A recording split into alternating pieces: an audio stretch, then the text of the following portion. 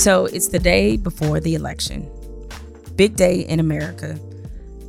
And instead of going over what's at stake in this election for the 11th time, because I've done that pretty consistently with this podcast, especially over the last month or so, instead of doing that again, I thought I'd put in a call to the ancestors, the ones who fought, bled, some were even killed for us to have the right to vote. So no word of the week. I just want to play something for you guys. But before I play it, let me give you a little context. In 1964, Lyndon B. Johnson was running against Republican nominee Barry Goldwater, who was anti-immigration, and many considered him to be a racist. He famously voted against the 1964 Civil Rights Act. During the election cycle, Martin Luther King Jr. visited Los Angeles, and I want you to hear his plea to African American voters. I want you to think about what King is saying here and think about it in terms of what's at stake in this election. Now, I'm not going to be long. I'm going to be very brief. I'm not here to make a speech. I'm here to make a plea. And I'm here to urge you to do something that I think you will do and something that I think you want to do. Suffice it to say that we stand in one of the most momentous periods of human history. And in these days of emotional tension, when the problems of the world are gigantic in extent and chaotic in detail, all men of goodwill must make the right decisions. And on Tuesday, the people of this nation must decide whether they want America to remain true to the great words of the founding fathers. We hold these truths to be self-evident, that all men are created equal, that they are endowed by their Creator with certain inalienable rights, that among these are life, liberty, and the pursuit of happiness. We must decide whether those words will be firmly etched into the structure of our nation, or whether we will allow our nation to be relegated to a second-rate power in the world with no moral voice. We must decide next Tuesday whether America will take the high road of justice and peace and compassion for the poor and underprivileged, or whether this nation will tread the low road of man's inhumanity to man, of injustice, of short-sightedness. 1 week from today, people of this nation must decide. And I don't think any Negro and white person of goodwill will vote for Mr. Goldwater. Very seriously, never before in the history of our nation has a candidate for the presidency taken such a negative stand on the demands of our Judeo-Christian heritage for justice and understanding, goodwill, and compassion for the poor and peace, as has Mr. Goldwater. And so all men of goodwill will go to the polls on November the 3rd. And I hope we will have a great day in our nation, so that when we wake up on the 4th of November, we will know that America has made the right decision. So I have nothing more to add to that, because Martin Luther King Jr. broke it down so it could forever be broke. The only thing I will say is I hope everybody listening exercise their right to vote. It's a fundamental right. It's a right that you have not earned. It's a right that is yours. It's a right that establishes the foundation of our country. Unfortunately, a lot during this election cycle, I've heard people talk about how voting doesn't matter, and they don't understand why we continue to engage in a system that has let Black people down consistently. I understand that. Certainly, there's a lot that hasn't still been done in terms of reconciling some of the racial issues in America. But if you don't vote, then you're essentially saying that what has happened in America is okay.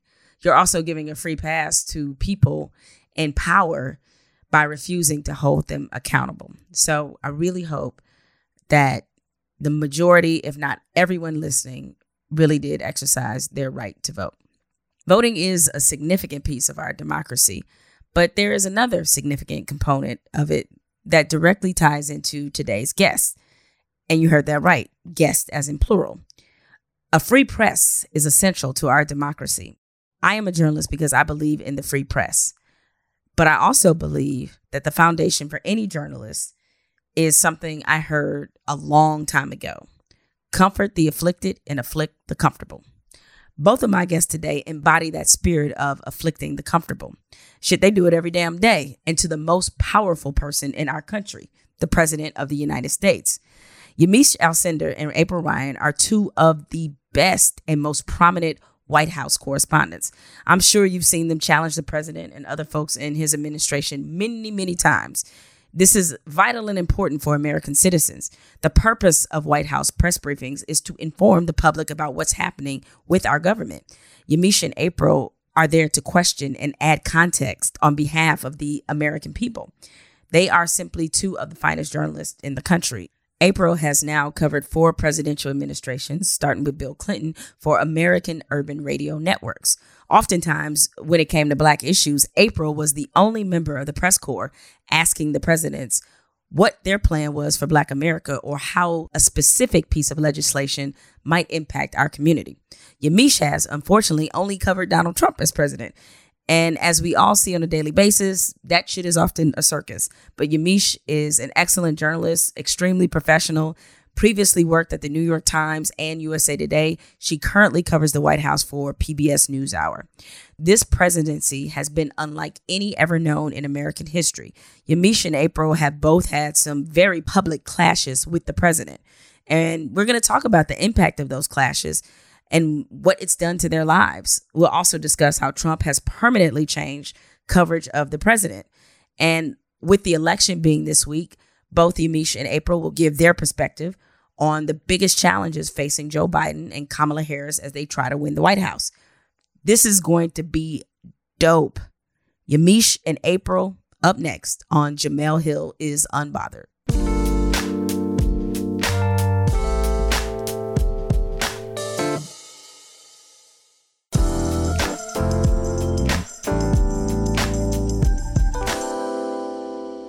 As I said in the intro, it's just a real honor to have both of you ladies on the podcast. I think this is the first time I've actually had double guests. And if anybody is deserving of this special place in the history of Jemele Hill is Unbothered, it's definitely you two. Being the fine, upstanding, just tremendous journalists that you are. I know NABJ is real proud right now because we got generations represented here. All the awards are all here between the Emerging Journalist of the Year, the Journalist of the Year, Journalist of the Year. So this is quite a special occasion. But I'm going to dive right into it because I think I have just some naturally curious questions about what it's like to cover the White House, things I'm sure you answer all the time. But I think the public is just unaware about how this goes. But let's start from the beginning. And April, I'll start with you as the OG on this. I mean, I don't know if I like that. No, I know the OG for respect purposes, right? Okay, I've been around there. Yes. Yes, you've been through 4 presidents, girl. Yeah, all right, 4 presidents, right? So let's start from the beginning for both you ladies. But again, I'll start with you first. April, is when did you know that this was something that you wanted to do? Like, how did you get into covering the White House? Give us your path a little bit. Well, I took a different journey than many people, and probably both of you. I started out in radio. I started as a DJ, believe it or not. I know you're laughing, right?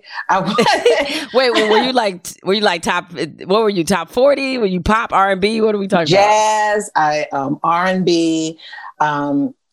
April Ryan here, WEAA FM Sade. Is it a crime at 10 o'clock? Tune in. We've got more coming. She still got that radio voice, YAMICHE. And you know who? The crazy piece of it, guess who was my first program director ever? Kwesi Mfume, now Congressman Kwesi Mfume. He was a program director at Morgan State University. I was a freshman. And I just felt something was missing. And I went back to what I started out with. My parents would always watch the news. I mean, listen to the news. My parents were ahead of their times. If there was a word called news junkies back then, they were that times 1,000. They were very much about the community, about service to the community, about knowing what was going on. And I remember every night asking my dad, why are you watching the news?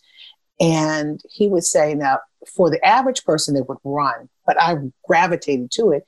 He said, I want to see when the world comes to an end. You don't tell a child that. I would say that's kind of that's depressing. But in his way, that was his way of trying to explain to me it was so important. And he watched religiously the man who used to say that's the way it was. And I guess I knew I wanted to be in it because there was such a love for information, radio and TV.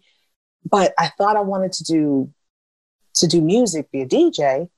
But I wound up producing a news program. I wound up anchoring. I wound up doing things in news, and I fell into it. And I fell into everything pretty much. I fell into the position at the White House. I was stringing every time I was around the country working, or whatever station I worked for, I would string news. And AURN said, look, we want to bring you in.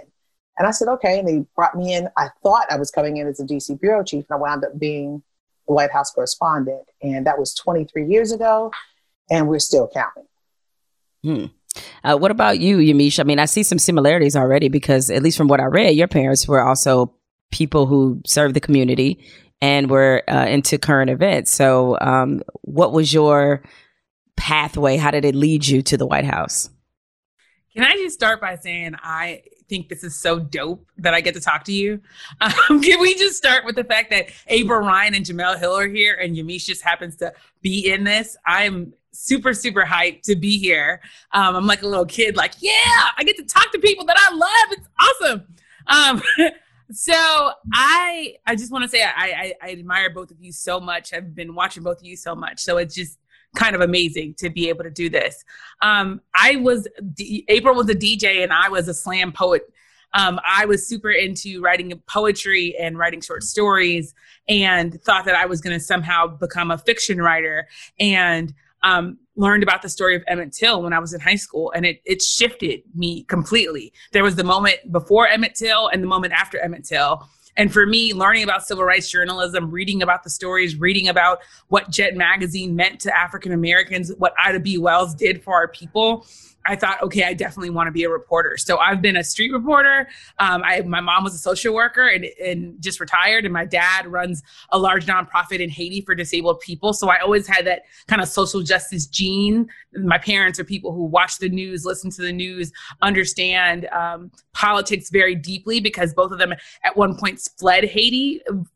They fled a dictator and met at Boston College when they were both essentially in exile from their homeland. So politics and news has always been something that's been interesting to me. And I think for a while I thought I was going to be kind of a street reporter who was a national breaking news reporter who was covering Black Lives Matter, covering police shootings. But then the 2016 campaign came around and I got recruited by the New York Times, and they said, like, why don't you go cover this guy named Bernie Sanders and see how you like that? And I fell into political reporting. I remember laughing with my husband, my boyfriend at the time, thinking I've never covered politics. And here I am covering it for the New York Times. Like, what is this? And it was a dream come true. It was amazing. And it got me thinking and helped me understand how much politics has always been at the heart of civil rights in this country, that no matter what you do on the street, if you don't translate that into laws, into action, into cultural shifts that start in a lot of times in legislation, that you can't really change the country. So after the 2016 campaign and President Trump winning, I knew that there was going to be a big story to cover about civil rights and politics. So I essentially willed my way to the White House, thinking every day I wanted to be there. And luckily enough for me, PBS NewsHour picked me up and made me a White House correspondent. Can either of you remember clearly the first time the president called on you when it was your time to ask a question? Which one? Well, I know for you. Okay. April. April with the stuff like, which president? I'm sorry, not this president. I would say a president. You said I'm for OG. You said I'm yes, OG. that is true. So for you, it would have been Bill Clinton. So under my belt. Okay. Let me tell you something. And that president, your first president will always be memorable. And this one, will keep a lasting impression on us. But the first president for me was Bill Clinton, and I will never forget it.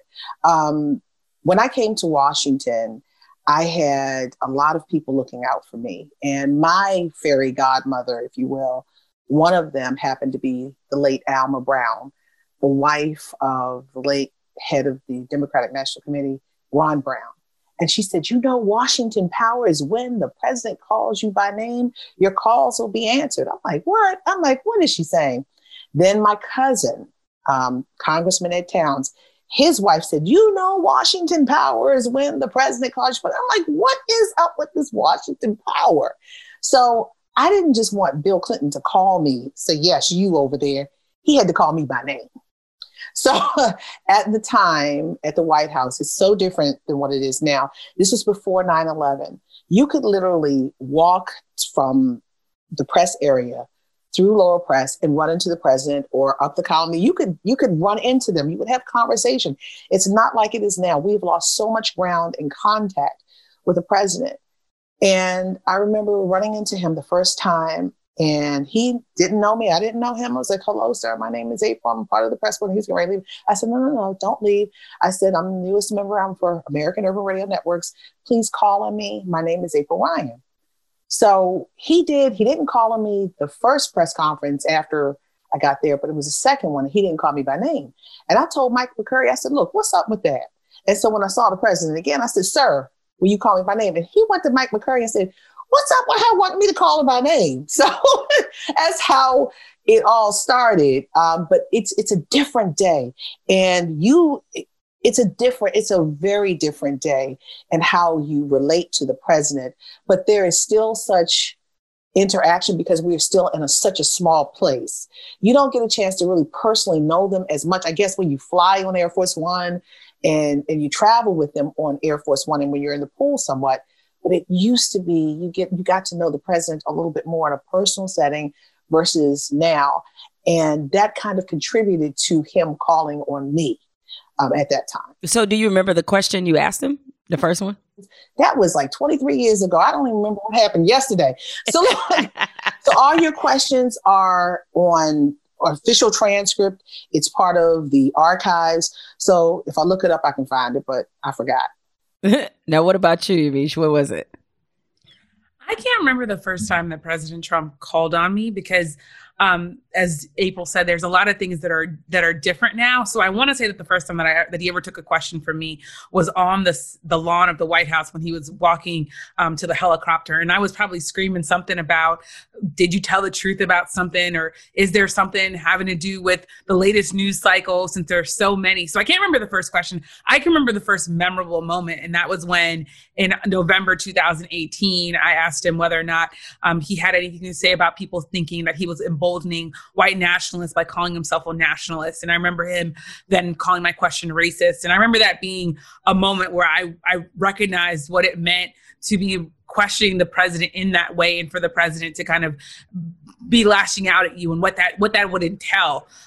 So I remember that being the most memorable moment that I've ever been called on in a press conference. I'm not sure if he had called on me before in a press conference, but I venture to say that was one of the first times that he called on me at a press conference. Yamiche is right. There is a difference. This president now, the way he deals with the media, the press gathering would be as he was walking to the helicopter versus being in the East Room or being in the Oval. So it's a different type of dynamic how this president handles the press. And Yamiche, you're right. I remember that press conference. That's the time that he told me to sit down. And that press conference was off the chain. That's all I can say. Because when he said that, I was like, and then when he said that to me, it was like, sit down. I was like, but you responded to my thing. And then the next day he was talking about, I'm a loser and I'm nasty. I was like, and then talking about CNN. I said, what is he doing in my money? I said, why doesn't he release his taxes instead of talking about my money? What have I done? I don't work for the government. But that press conference was off the rails. And I remember it like it was yesterday. I mean, and you could tell he was mad because a lot of it had to do with the fact that they had won so badly in the midterms. Democrats had retaken the House. So there was this feeling that he was already in this bad mood, pacing at times. He had got into it with Jim Acosta that day. So when you cover President Trump, especially, you get to know his moods and get to know when things have really gotten into a place where he's feeling bad. And that press conference, I remember thinking to myself, I think that he's really, really upset. I think that he's stewing on the idea that he is now attached to these losses that have to do with the House of Representatives. And that was the day that Jim Acosta was accused of touching an intern when he did that propaganda video. And it was, like I said, that press conference was off the rails. And Yamiche is right. You watch a president's body language. That's a part of your reporting, his mood, what he says, how he delivers it. And that tells you, because it tells you where his mind is. But with this president, it's a little different. Well, no, it's a lot different than other presidents. I mean, this president and how we cover it is so different. This presidency and the way we cover is a polar opposite of the last 3 presidents that I've covered. It's 2 extremes. Yeah, I want to ask you some more about that, but real quick, so the people at home or the people listening can understand the contentiousness you dealt with. We have the clip from that press conference of his response, him calling April a loser, and of his, kind of inappropriate response to you, Yamiche. So here it is. Same thing with April Ryan. I watch her get up. I mean, you talk about somebody that's a loser. She doesn't know what the hell she's doing. She gets publicity, and then she gets a pay raise, or she gets a contract with, I think, CNN. But she's very nasty, and she shouldn't be. Hi, Mr. President. Yamiche Alcindor with PBS NewsHour. On the campaign trail, you called yourself a nationalist. Some people saw that as emboldening white nationalists. Now people are also saying I don't know why you'd that say that. That's such a racist There question. are some people that say that now the Republican Party is seen as supporting white nationalists because of your rhetoric. What do you make of that? I don't believe it. I don't know. Why do I have my highest poll numbers ever with African Americans? Why do I have among the highest poll numbers with African Americans? I mean, why do I have my highest poll numbers? That's such a racist question. Honestly, I mean, I know you have it written down and you're going to tell me. Let me tell you, it's a racist question. And Mr. President, I love it. You know what the word is? I love our country. I do. You have nationalists, you have globalists. I also love the world. And I don't mind helping the world, but we have to straighten out our country first. We have a lot of problems. And Excuse me. But to say that, what you said, is so insulting to me. It's a very terrible thing that you said. And Mr. President, people have you talked about middle class tax cuts on the campaign trail. How will you get Democrats to support that policy? Or you have to ask them. Well, hey, what's your plan for working with Democrats on a middle class tax plan? You know what my plan is? I'll ask them. And if they say yes, I'm all for it. And if they say no, there's nothing you can do because you need their votes. Go ahead. Obviously, when you guys are involved in these kinds of exchanges, it becomes huge on social media. It goes viral. It becomes a topic to be discussed. So, Yamiche, I'll start with you on this question. How do you handle that aspect of it, that you've now gotten into a confrontation with the president, and it's a little bit bigger than just you doing your job and asking the president a question? It becomes a huge thing. So how did you handle that, kind of when that happened, and how you've handled it since? Well, I remember in the moment feeling like my ancestors are carrying me through, because I remember being very focused, very solid. I didn't flinch. I watched that video over and I thought, yeah, I did a good job. And I felt like I did a good job because I just stayed laser focused on the job and stayed professional. And the way that I handle that is first by calling my mom and telling her, hey, calm down. You're going to see some news clips of me. Your family's, the whole family from Haiti is going to be calling, asking what happened, and just chill out a bit. Because I think my mom gets, and frankly, my family gets a little worried, because when you go viral, it can be scary for people involved. Meaning that you can end up with a lot of hate online, a lot of Facebook hate, a lot of Twitter hate, and people can get nervous, frankly. So I think that's the first thing that I do. The second thing that I do is I try my best to focus on the work and to try to focus on, well, what is the next story I want to do? What's the next thing that I want to do? How do I want to handle this? How do I continue to be professional and acknowledge that for the people who are supporting me without playing too much into this, because at the end of the day, when you're a reporter, your job is to not be the story. So going viral can be really, I think, disconcerting and can be very, very conflicting if you're a journalist who's just been so used to trying to be behind the scenes and trying not to be part of the story. So even as an on-air reporter, like, of course, you know my face, you see my face, I'm delivering the news, but I never want to be, well, here's what happened to me today at the White House. And a couple of times, unfortunately, I've had to say, well, here's what he said to me personally. What about you, April? How did you start to handle some of these confrontations? Which, by the way, I mean, you know, President Trump is one part of it, but you've had confrontations with Sean Spicer, with Sarah Huckabee Sanders, like literally with the whole cast. So, and the list goes on. Daddy Huckabee, what's the woman over at HUD? I forgot her. I mean, the list goes on. And the sad piece about it is I'm just here to do a job. I didn't sign up for this, but I'm here to do a job. But it's not about me. It's about the issue. It's about the story. We are still a community with the highest numbers of negatives in almost every category. And before YAMICHE came there, before a lot of people came there, I was the only one asking a lot of those questions. And that's sad. And I'll never forget, Joy Reid said, April Ryan made asking questions about race in vogue, because everybody's now asking. And that's the sad piece. But because the history of me asking the questions about a community that they didn't want to talk about raised their ire, they attacked me. They went after me personally when it was about the story that they didn't like, but they wanted to go after me, who's not from a larger network, who didn't have the infrastructure or the support system that they thought. They went after me in the worst kind of ways. And the residue still lingers. And this is something that I'm still dealing with emotionally, mentally, and physically. I had to move my physical home because of people not understanding civics, understanding this is the natural political back and forth. Reporters asking questions of a president, the accountability piece, the First Amendment. You know, I've had the bomb squad at my home. I've had to have bodyguards. So a reporter in 2020 in the United States having to go through that's unheard of.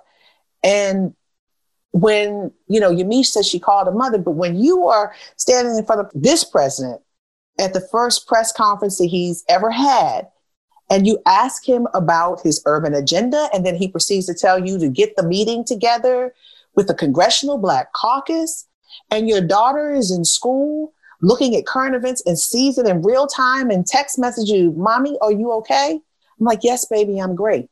And I'm dying on the inside. I don't know about YAMICHE. When those things happen to me, it's like I get crazy fire on this. I'm like, oh my God, what's going on now? I wasn't prepared for this. I did not sign up for this. But at the end of the day, I stand on the shoulders of my late mother, my late father, my ancestors, my great-great-grandfather, Joseph Dollar Brown, who was sold on the auction block in Fayetteville, North Carolina, never knowing that his great-great-grand will be standing in front of the president of the United States asking questions about our people. So that's, if there is any bright spot in it, and if it advances the cause of our people, all right. So what I think is, I honestly think that being Black is training ground for doing your job under duress.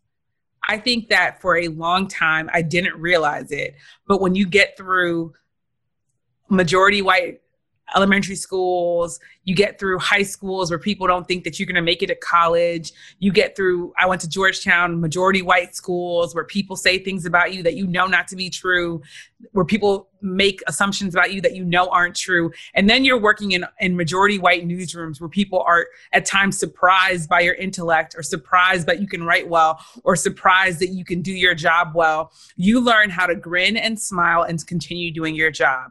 And I think that for me, it's felt like that. It's felt like this has been my entire life. At the end of the day, I'm here to do the work of the people. I'm here thinking about my grandmother and my grandfather who would I don't even know what they would think about the fact that I am questioning the president, because they were born in a small village in Haiti and had no idea that we would even be able to come to this country, let alone be on TV, let alone be questioning presidents. So I think that Black people everywhere, when they walk up to me and say, how can you possibly put up with this? How can you possibly do your job under duress? I say, you're probably doing your job under duress. You probably have a supervisor who's told you something about yourself that's not true. You probably have somebody, a coworker, who probably stole your ideas and then showed up to the meeting and thought and talked about them like they were theirs. There are so many different ways that African Americans in particular are doing their jobs under duress, are living in this country under duress, that we smile and we grin and we work it out.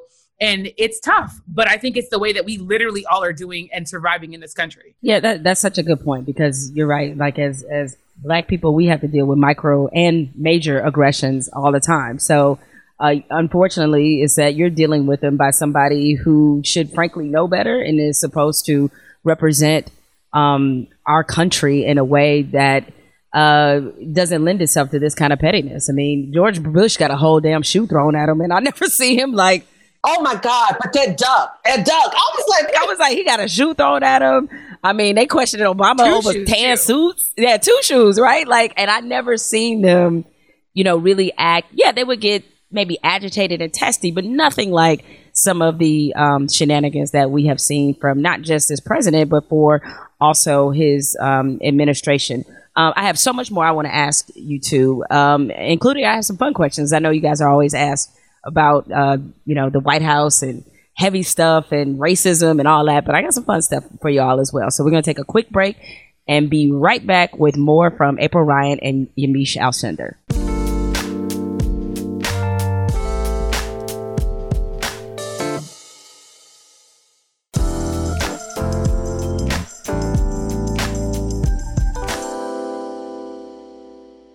So, we were talking about how you all have gotten into some very public confrontations with the president and some of his staff.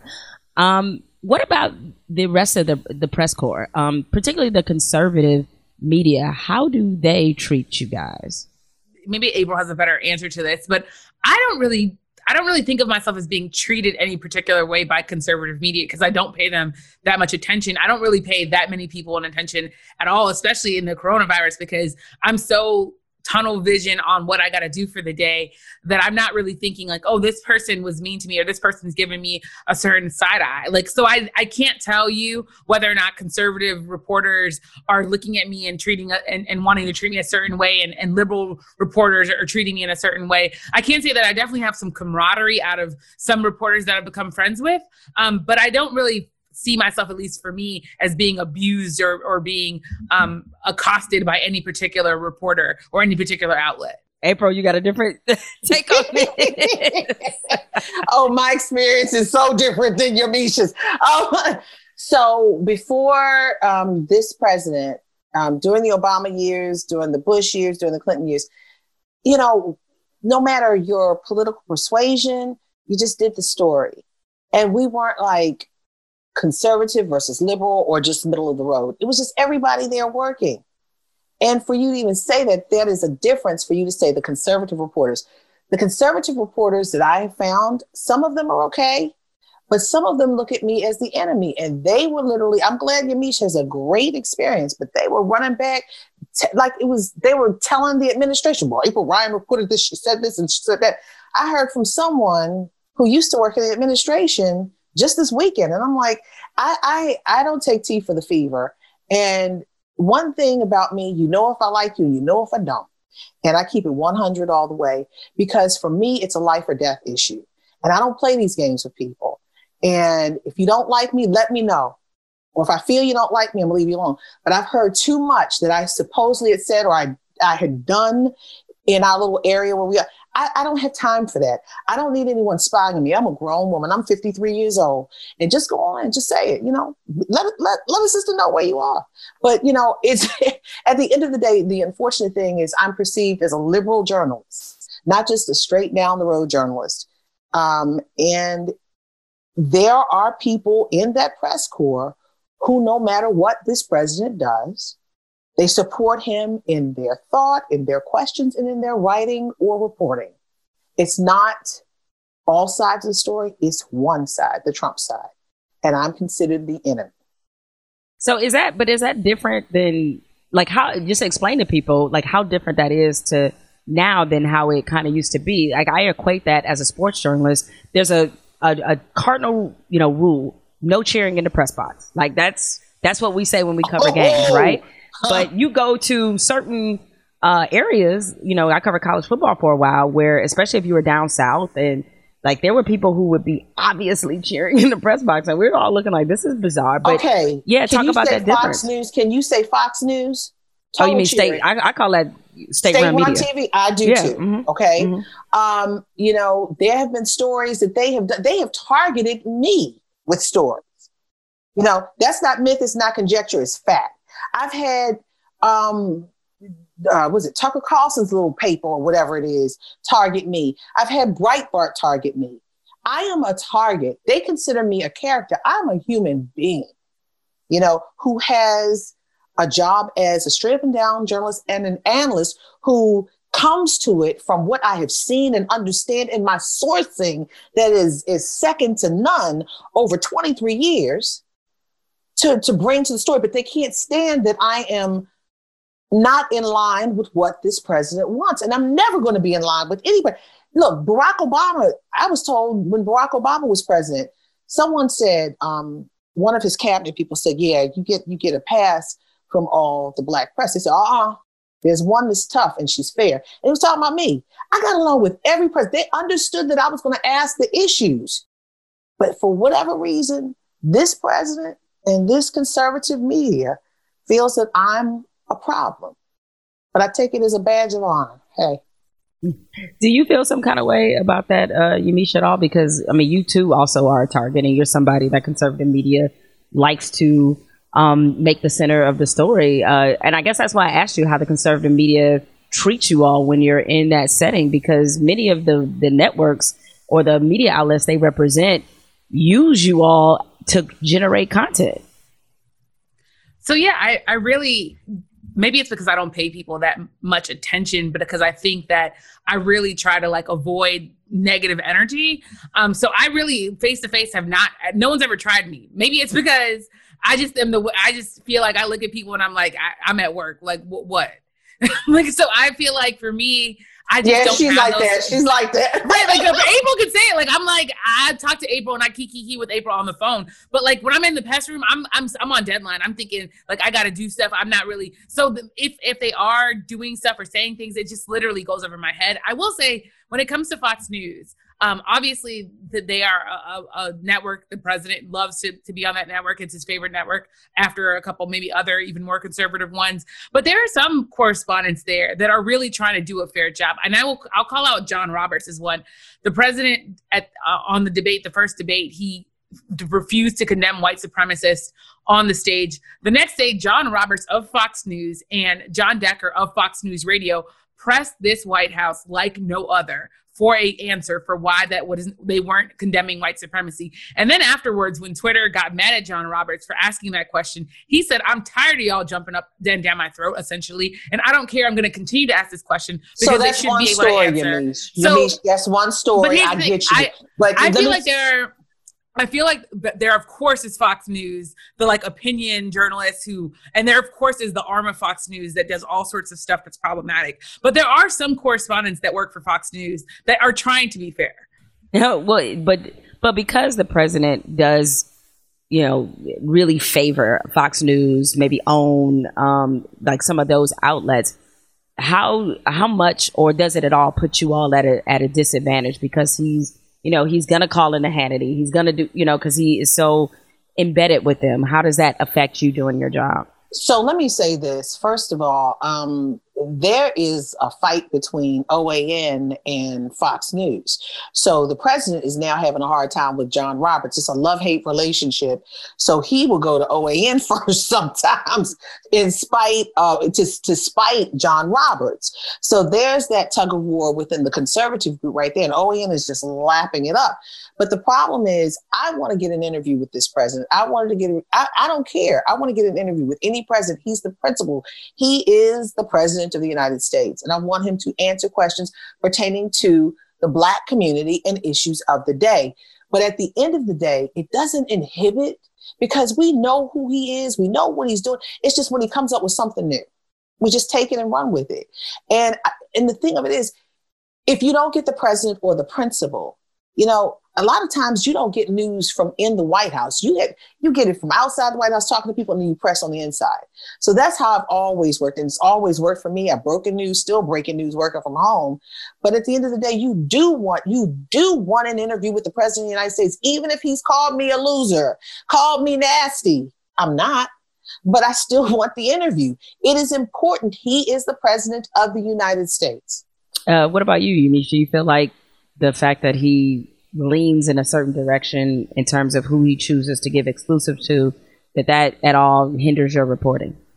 I'm not sure if it hinders my reporting. I do think that it would be great to be able to interview the president and to be able to talk to him and press him one-on-one in a way that isn't just at a press conference where you maybe have 2 or 3 minutes, but rather if there was like an extended 30-minute conversation on some of his thinking on different things. So I think that's a hindrance. But I think honestly, when it comes to sourcing, when it comes to sitting down and understanding what's going on and how things are operating, I subscribe to what April said. And in some ways, I learned some of that from April, which is you have to have sources that are telling you stuff that's happening outside and inside the White House. And Capitol Hill, I covered it for several months before I came to the White House. It's a great place to get sourcing. Everyone in Washington kind of understands that a lot of the stuff that you hear that's happening in the White House, people from Capitol Hill are the ones sometimes with the leakiest sorts of offices. So as a result, I think you can still break stories in this White House without President Trump speaking to you. And I think some of the best reporting that we've seen, some of the Pulitzer Prize reporting that we've seen, has not been because someone had a sit-down interview with President Trump. It's been because they've had sources tell them all sorts of good information. Now, Yamiche, you are in the thick of it, still going to the press briefings. April, you opted out to stop going to the briefings months ago because of COVID-19 and wanting to protect yourself and thus your family. Yamiche, to be there and then to find out that the president and the first lady, and it feels like the whole damn White House all tested positive for COVID. The whole damn White House. I was just like, okay. As a journalist who also is trying to not just do your job but stay safe, just tell me what that felt like once you found out that COVID-19 had abruptly parked inside of the White House. It was worrisome.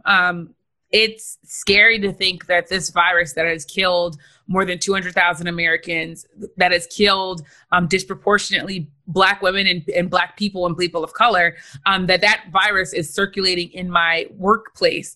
I think that I've really, really tried to take every precaution I possibly can. So I wear gloves and masks, and I have about 18 gallons of hand sanitizer with me every time I walk into the White House.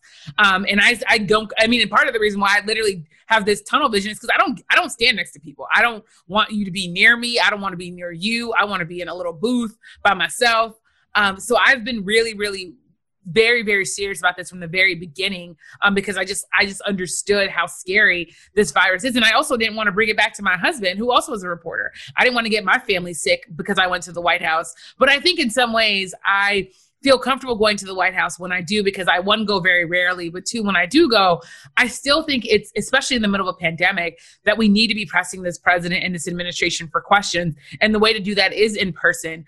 So for me, I find it to be a privilege that I can still go, but I also understand that there are a lot of people who can't go for all sorts of health reasons. So I think that for the people who can still go and can remain healthy, that we should be able to do that work, especially with our colleagues who can't go. And I think it's scary, especially as we're looking at the different events where we think that this started. I was at that Supreme Court kind of super spreader event where now so many people have tested positive, and luckily I'm not positive, but it was alarming to think that I was literally in that space. When you look at the pictures, they have these wide pictures where they show you and they have numbered how many people have gotten the coronavirus. I'm literally in that picture in the background. Wow. Was the White House at all, because I know how they came off on TV, but it seemed like they didn't understand the gravity of how they put so many people in danger. I mean, again, you're practicing precautions with an assumption maybe that they are at least being a little bit safe, and then to find out and see how reckless they are, it's got to anger you on some level that just you could wind up being collateral damage because these people just refuse to do the most basic of things. But was there maybe privately some level of apologeticness or like some level of like remorse expressed by them that they had put everybody at risk this way?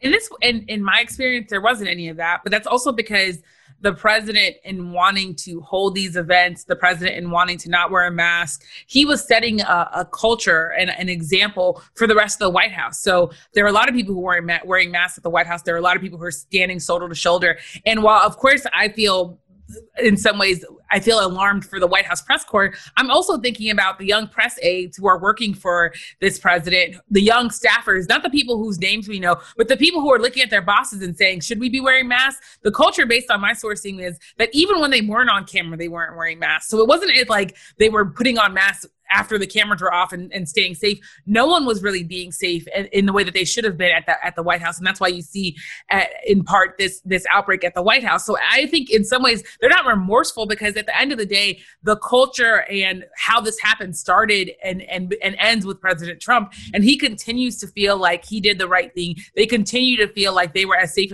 as they possibly could be while still carrying on the business of the American people. Okay, because I foolishly was thinking that too. Like, maybe some of this is a little bit of show where they're just trying to pretend to the American public that they're not as concerned. But then maybe when the cameras turn off, they're a little bit more careful, only to find out, oh, no, they're really that dumb. Oh, okay. That's certainly putting things in a whole nother perspective. Okay, when this podcast runs, it'll actually be the day before the presidential election. So I want to ask you both, and I'll start with you, April, and then you can chime in, YAMICHE, what do you see as the biggest challenges for Joe Biden and Kamala Harris with this election, like leading into it? What are some of the challenges you think they'll face in trying to defeat an incumbent? You know, there are still Trump holdouts for whatever reason who don't want Kamala and who don't want Joe Biden. They can try to articulate it, but it's about the fact that Donald Trump is the guy that they identify with.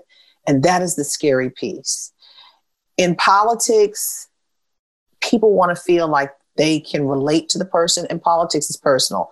Part of the reason why we have Donald Trump is because we had Barack Obama. This whole political system is broken. It's been broken for a very long time. And it's broken because so many people feel that they're not touched by government, that government does not see them. I am not seen by government. I am not heard by government. And Barack Obama won by hope and change.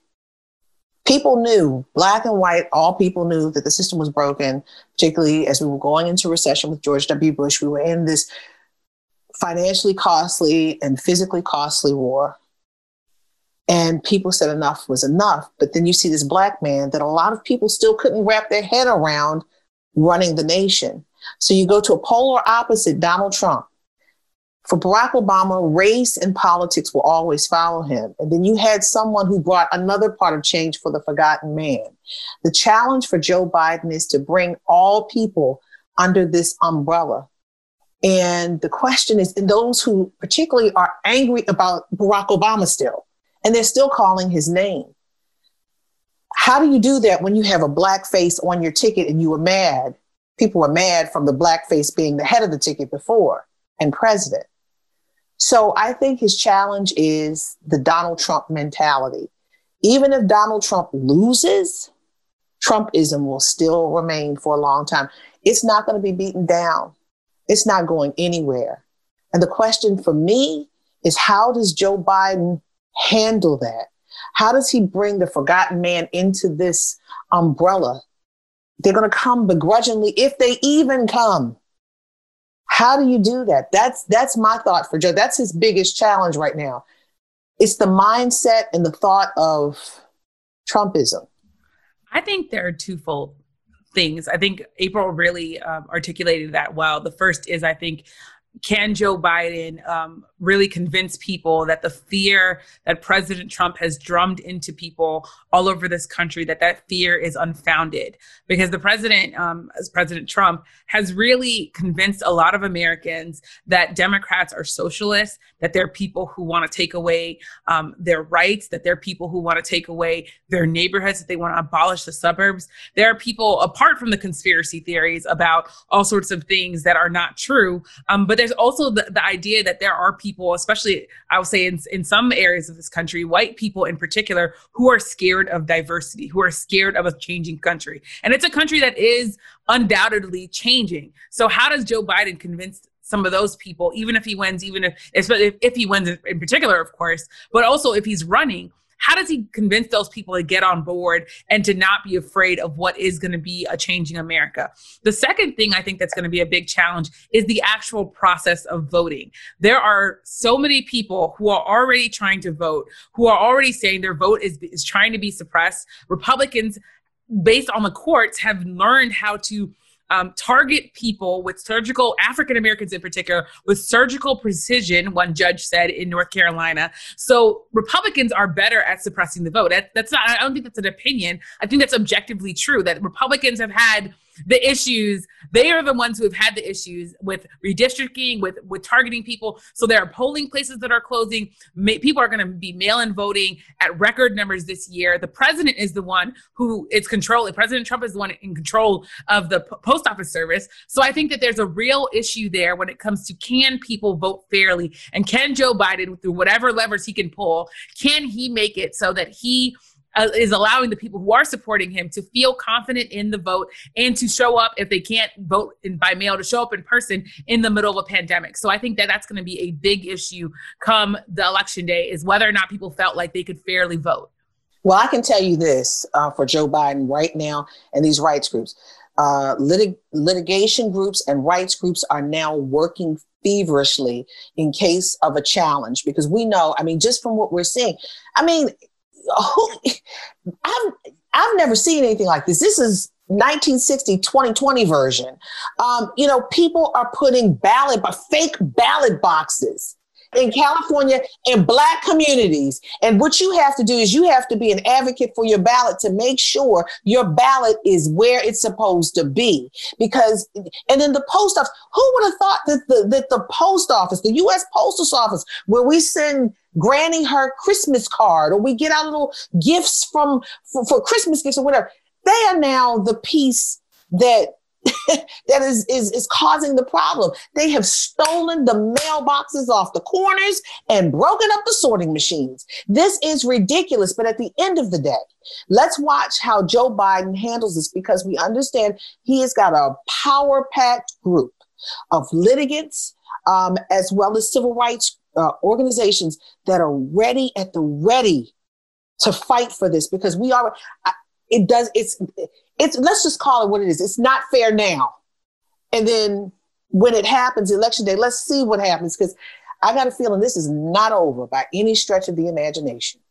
Well, the only way it be over, that there actually be a conclusion, does it have to be a blowout? It would have to be a blowout. Well, the president's been clear that he feels like if he doesn't win re-election, that the election is rigged. And he's been very clear that he wants to put a Supreme Court justice on the Supreme Court to rule in his favor if there is an election challenge. So President Trump is thinking of the Supreme Court as his backup plan. Again, objective, not just opinion. So in some ways, it's going to be very interesting to see what happens on election day and the days and possibly weeks and months after. You expect a challenge. I say, do you guys expect a challenge, even if it is a blowout? Like, it doesn't matter. Sure. I think that President Trump, if it's a blowout and there's nothing to challenge and he can't physically ask for a recount, then Republicans probably will not say we need to get a recount anyways, even if it's not something that can statistically actually happen. But who knows? I mean, I think Republicans, the line that they have drawn, including Mitch McConnell, has been this peaceful transfer of power. When the president said that he wouldn't commit to one, Mitch McConnell and a host of other Republicans said, actually, that's the way America works. We can back the president on all sorts of other things, but when it comes to a peaceful transfer of power, we expect that to happen no matter who wins. Jamel, I love Yamiche. She's so cerebral. Let me tell you something. This is a daggone reality show, Yamiche. Come on now. I got to help you understand. This man is not logical. He has already said that he is going to watch. And if he doesn't like it, guess what he's going to do? He's going to white knuckle, no, orange knuckle the resolute desk. But let me say this, on January 20th, when there is a split screen of Joe Biden taking the oath of office and the troops going in or whatever happens on the other side, because Donald Trump is not going to go to the oath. You know that, to the swearing in ceremony. You know that. Let's call that right there. But what's going to happen is that, because I'm already producing this picture because I believe it's going to happen, this movie. I just see it. I see it because we know this man. He's very theatrical. So what's going to happen is he's not going to leave. I talked to Bill Clinton. Bill Clinton said, yeah, he's going to sandbag the place. You know, he's going to sandbag the White House. Bill Clinton said this on my IG Live. He had me laughing. Hillary Clinton said, yeah, and I told Joe Biden not to concede. This is going to be reality show to the nth degree. But I talked to Eric Holder last week, former U.S. Attorney General, and I said, what's going to happen? He said, look, it's not going to be any drama. He said, because the peaceful transfer of power will happen. He said, once Joe Biden, if he is elected president on January 20th, all the codes go to Joe Biden. Trump can't hold on to that. And if he's staying in the White House, troops will just get him out. Joe Biden will officially be president. So, Jamil, you're laughing. Do you know how ghetto that would be? You got to put the damn president out the White House? Like, that's some ghetto shit right there. This is the biggest public housing. He will be evicted from public housing. Donald Trump. Look, he the one that got multiple baby mamas and living on the government. So, boom, it just goes right into character. But see, YAMICHE is being very esteemed and cerebral. But YAMICHE, we have gone to a whole nother level with this. And he already said there's not going to be a peaceful transition of power. So I'm gaming it out. I've talked to a former president, somebody that he went up against, the former President Clinton, former Secretary of State Hillary Clinton. I've even talked to the Attorney General. But Donald Trump is holding on. He's going to be holding on to the resolute desk. And YAMICHE, I love her. Look at her. She's like, I'm sitting here still. So hood. So hood. I will be watching PBS. I want to see She's like, her please face don't let this happen. She's like, I already. She's like, why y'all wishing this evil on me? At this point, you got to laugh to keep from crying because we've never seen anything like this. The founding fathers never imagined April Ryan or YAMICHE being at the White House reporting, and nor did they imagine Barack Obama, especially Donald John Trump. He got to get put out. It's just what it is. The only thing I was going to say is I think that Americans maybe don't understand the miracle that is America, which is that there has been peaceful transfer of power for hundreds of years. That is not something that I think people who are from different other countries take for granted. So for me, as someone whose family, the entire reason why I'm American is because there wasn't peaceful transfer of power in Haiti, right? That's the entire reason why I'm a reporter at the White House in America and not a reporter at the White House in Haiti, is because this system has worked. And in some ways, the Republicans saying that they believe that the system will work, to me, is at least evidence that the Republican Party is saying that we're not going to back a president if he loses and refuses to do the transfer of power. So I think that, obviously people have been joking about this, but I think there is this real scary feeling for people that are Haitian or Venezuelan or Nicaraguan or so many other countries who have lived under dictatorships, who are hoping that America does not turn into that, because those situations can be very scary and very ugly and very deadly. That's a very good point. You're absolutely right. And I didn't think of it as that, but you are absolutely, but we have caught what he is doing. The rule of law has been broken. This president is a mini dictator. And by God, if he wins the election, rule of law will be out of the window. Congress will not, checks and balances will no longer be there. It will be his will, period. But at the end of the day, you laugh to keep from crying. But this president has said this, and I hate to say it. As a reporter, we've heard the Republicans saying different things before, but they always do his bidding. They have enabled him. So we just have to watch this play out. And for the sake of history and for our democracy, I pray that he acts like a statesman, a head of state. That's a good one. I do. He's never acted that way. Right. But it's sad that you have to ask the former U.S. Attorney General who thinks that Bill Barr should be behind bars, and a former president and a former Secretary of State and other people. We are not making this up. This president has said it over and over again. So end of story. Before we get to the fun questions, which will be quick, I want to ask both of you. So April, you said earlier that Trumpism is here to stay. Whether he is reelected or not, it feels like the way presidents are covered have permanently changed. Has permanently changed with this president in particular. So I'd love to get some thoughts from you both about how you think Trump has changed media coverage of the president. April, we can go ahead as somebody who has the history book behind her, or the history of covering several presidents. Yes, several. Don't go through the whole. You ain't covered like George Washington. I don't make it sound like that. So, the hundred some odd years of reporting covering the White House.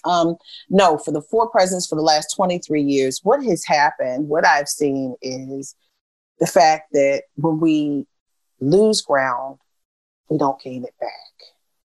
And briefings are so important. People like to say it's all theatrics. Oh, this one is being this and this one's getting a contract with this. No, it's for transparency for the American public to understand what's on the president's mind, what's going on, the inner workings, what's on the table, that you are on the table. We've lost ground with that. Yeah, they're having these hit and miss briefings. How the president formally addresses the press. It should not be, when you're out, when he's leaving, that's the time when you get the hit. When he's leaving to get on Marine One, you can barely hear because the chopper is going and he's running from one place to another, picking the person that he likes. There needs to be more transparency, and we need to bring back the friendly adversarial relationship with the press and the principals. We are not the enemy. We are the fourth estate. We are a component that the founding fathers put in the First Amendment. It is not coincidence that we're number one. We're not number two. We're not number three. We're number one. Freedom of the press. When all else fails, when the accountability piece of checks and balances fails, you have the accountability of questions, and that's leaving. John McCain was so right. When you suppress the press, dictatorship begins.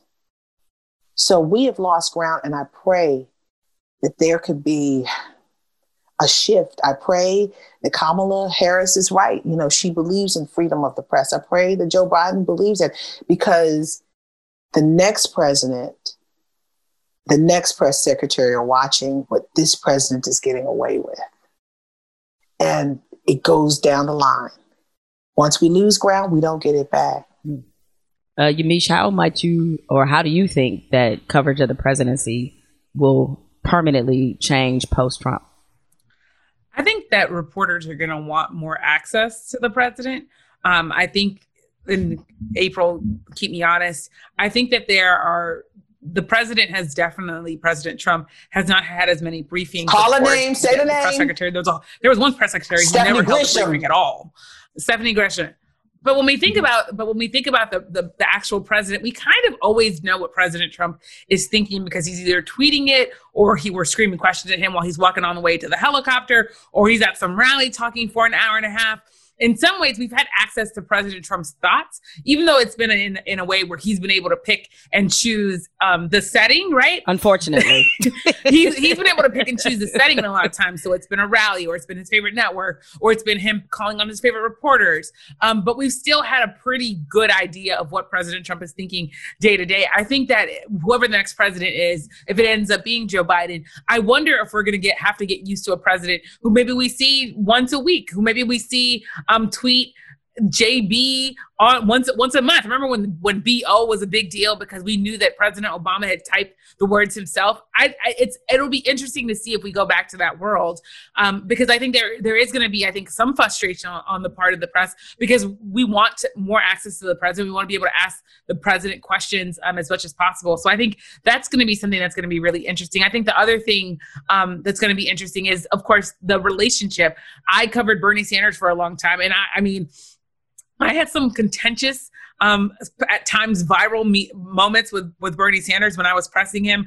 And I think that both parties, they have this contentious relationship with the media in general. Of course, President Trump has taken it to a completely different level with calling people nasty and all sorts of stuff. He certainly lashed out way more than Bernie Sanders ever even started to do. But the point is that I think there's always going to be that tension there. So I'm really interested to see how that works. I also will say this is my first president, so I've only covered a reality TV president who, makes campaign ads out of his entrance back into the White House from the hospital. So who knows? Who knows what the next president is going to be like, Do you know what we all have in common other than being Black on Unbothered is that we all have been terrorized by the president or his minions and that's no joke. I know, you're right. It's like we're in a special club. I like you, but I don't want to be in the club. I know, between us and Maxine Waters and Frederica it's just a long list of people. Steph Curry, Steve Kerr, Greg Popovich, what's he like, LeBron? LeBron James is in the club for doing good for people, for building schools. He's in the club. All right, before I let you guys go, it's a game I like to play with all my guests on Jemele Hill is Unbothered. It's called This or That. I'm going to throw out two choices to you both. You pick one. Don't invent another choice. You get these two choices and that's it, okay? Right? Woo! All right, first question. Kayleigh McKinney or Sarah Huckabee Sanders? They're both universally bad. I can't answer that question. Next question. I thought you might have picked Kayleigh just because she hasn't been in the job that long. She's a liar. Oh yeah, she's a liar. She's terrible. She's a liar. Go ahead. All right. A more volatile response. Mr. President, are you a racist? Or Mr. President, are you a white nationalist? Well, okay, so I would say racist because when I asked him those 3 times, he didn't answer. And his minion, Darrell Scott, Reverend Darrell Scott, or whatever his name is, he tried to throw water on me afterwards. He tried to fight me. I got the video. Yamiche didn't get all that, so I won this one. Look at Yamiche's eyes. All right. Very fine people or stand back and stand by? Worst moment? I think very fine people, because that's the moment that continues to follow him, because after Stand Back and Stand By, he ended up eventually going on Fox News and condemning white supremacy and condemning the Proud Boys. But with Very Fine People, he kind of stuck to that language and continues to stick to that language. And it was one of the things that he said that Joe Biden put in his campaign ad, basically from the very beginning. It's part of, I think, Joe Biden's entire thesis and argument for why he should be president. So that, I think, that moment has been used against President Trump more often than the other one. I'll say stand back and stand by. And the reason why, Yamiche is absolutely right on that. But the reason why I say stand back and stand by, what's in your heart comes right out. As soon as you ask a question, the answer should come right out. He did not condemn, even though he did it a couple days later. And he did the same thing with Are You a Racist a couple days later. He had to think about it. Okay. But the piece about stand back and stand by, the reason why I say it's so harsh, I talked to the head of the NAACP, Derek Johnson, who said it was like he was a general commanding his troops and they're on the ready. They're standing by to be on the ready. That's the piece that bothers me. That's the piece that bothers me. Yeah. No, he was definitely giving them the bat signal 100%. So, and the fact that he struggled to who struggles to say white supremacy is bad? Who does what's that? in your heart, what's in your heart comes up right away. And what was in his heart is not to condemn. And he did it out of duress. I think what April's saying makes sense in terms of the fact that there were people who saw him as really commanding and in some ways lending credence to white supremacists. I do think that when I think about Charlottesville, I always think about Heather's mother, because there was a young woman who died there. You know, we talk about the protests, but there was this woman this young lady who died protesting against Nazis. And the president said that there were still very fine people on both sides. So I think that when you think about human life and you think about how that's going to be remembered in history, there's something about that moment. Maybe it's because I interviewed her mom that sticks with me and continues to stick with a lot of people in this country when you think about the fact that that's somebody who died at a civil rights protest just in in modern history, a young woman who deserves to be here. Yeah. Both good points that you both made. All right. Macaroni and cheese or greens? Macaroni and cheese. Greens. What are you even talking? Like, April, I'm trying to get rid of the carbs. I can't even believe that you said that. I'm trying to get rid of the carbs, girl. I'm trying to be fresh. My OG trying to be fresh. In 2020, you said greens. That's right. Greens with some turkey neck. Greens are not going to get greens and turkey neck. Yes, they will. Greens are literally not going to greens and turkey neck. Yes, they will. I reject that. You're going to end up having to dip some cornbread in your greens, and you end up with the carbs anyways. So you might as well just come on with the I am home because of underlying issues, so I take the greens, sister. I take the greens. And finally, Beyonce or Rihanna? Beyonce. Who run the world? Girls. Who run the world? Girls. Is that even a question? Clearly it's Beyonce. Now I am Caribbean, so I do love Rihanna. But Beyonce is just, I mean, what is, there's not even a question. I met Beyonce. I lost my mind. If I met Beyonce, I would probably get into trouble for crying on her and forcing her to cradle me. Thank you so much for everything. Thank you for allowing us to be here. And we look to you in your space and what you have done in your space and said at a time when it was not politically correct. And now people are seeing. Sister, thank you for your conviction, your strength, and your leadership. Because we look to you. I think we look to each other. YAMICHE? I'm saying thank you so much for both of you, because I feel like these can be lonely and isolating and scary moments. And I think both of you have been supportive to me, and it means everything. It means everything for people to see you, to really see you and know that there's a human being behind all of this. I don't take that for granted. And you guys are both people that I look up to and that inspire me. And especially as I think of becoming a mother and being a wife and balancing all this stuff, it's remarkable that both of you have done the work that you've done. And I hope to be pitter-pattering in your footsteps. Pitter-patter. Is that saying something's coming? She said pitter-patter. Whoa, YAMICHE! No. YAMICHE, okay. You can try to make an announcement. She said pitter-patter. I'm going to be, what's coming is some macaroni and cheese and Beyonce. That's what I'm looking forward to in my future. I'll be back with the final segment. Y'all know what's coming up next. Fuck it, I'm bothered.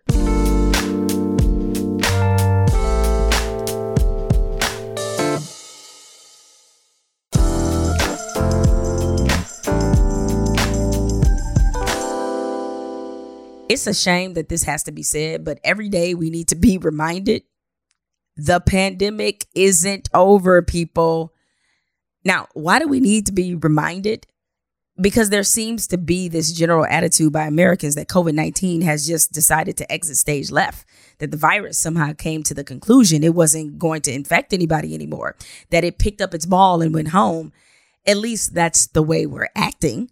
As of the taping of this podcast, 31 states have recently seen coronavirus cases on the rise.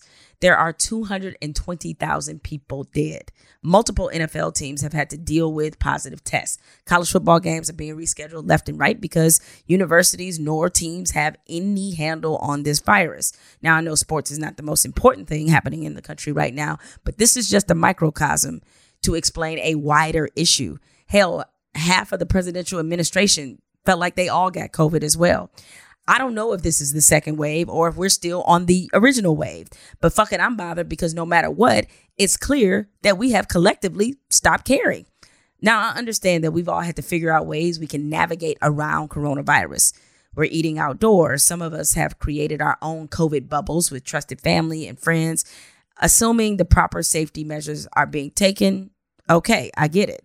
But far too many of us have simply said, fuck it. We don't want to be bothered with wearing masks or curbing social activities. The fact that a term such as anti-maskers exists says everything about what's going on in this country. Just think about it. When the story of how America handled coronavirus is finally written, it will show that the reason we never defeated this virus is because we were too entitled, too lazy, and too narcissistic. And trust me, the rest of the world knows it. That's why we've been pretty much banned from the rest of the world. And we're an international laughingstock. No, seriously, we are. I want you to take a listen to this COVID-denying American who tries to confront New Zealand's Deputy Prime Minister, Winston Peters, with a monstrously stupid accusation about the virus. Where's your evidence that there is a virus that causes a disease? Can you do that by satisfying 4 Cook's 5? Sit down. We've got someone obviously got an education in America. 220,000 people have died in the United States. There are 8 million cases today. We've got 79,000 cases probably today in India.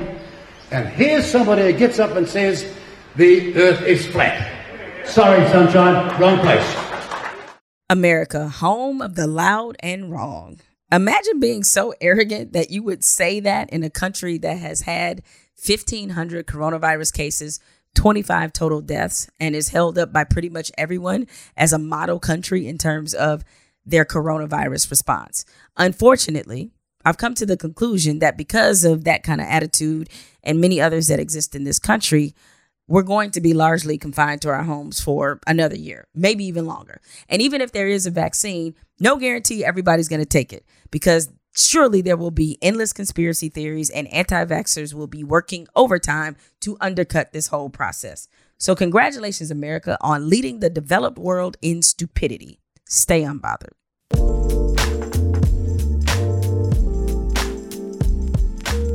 Jemele Hill is Unbothered is produced by Spotify and Unbothered Inc. From Unbothered Inc., Ashley Van Horn is our head of talent, Rich Berner is our technical director, and Evan Dick is our executive producer. From Spotify, executive producer is Erica Clark, and project manager is Jessica Dow.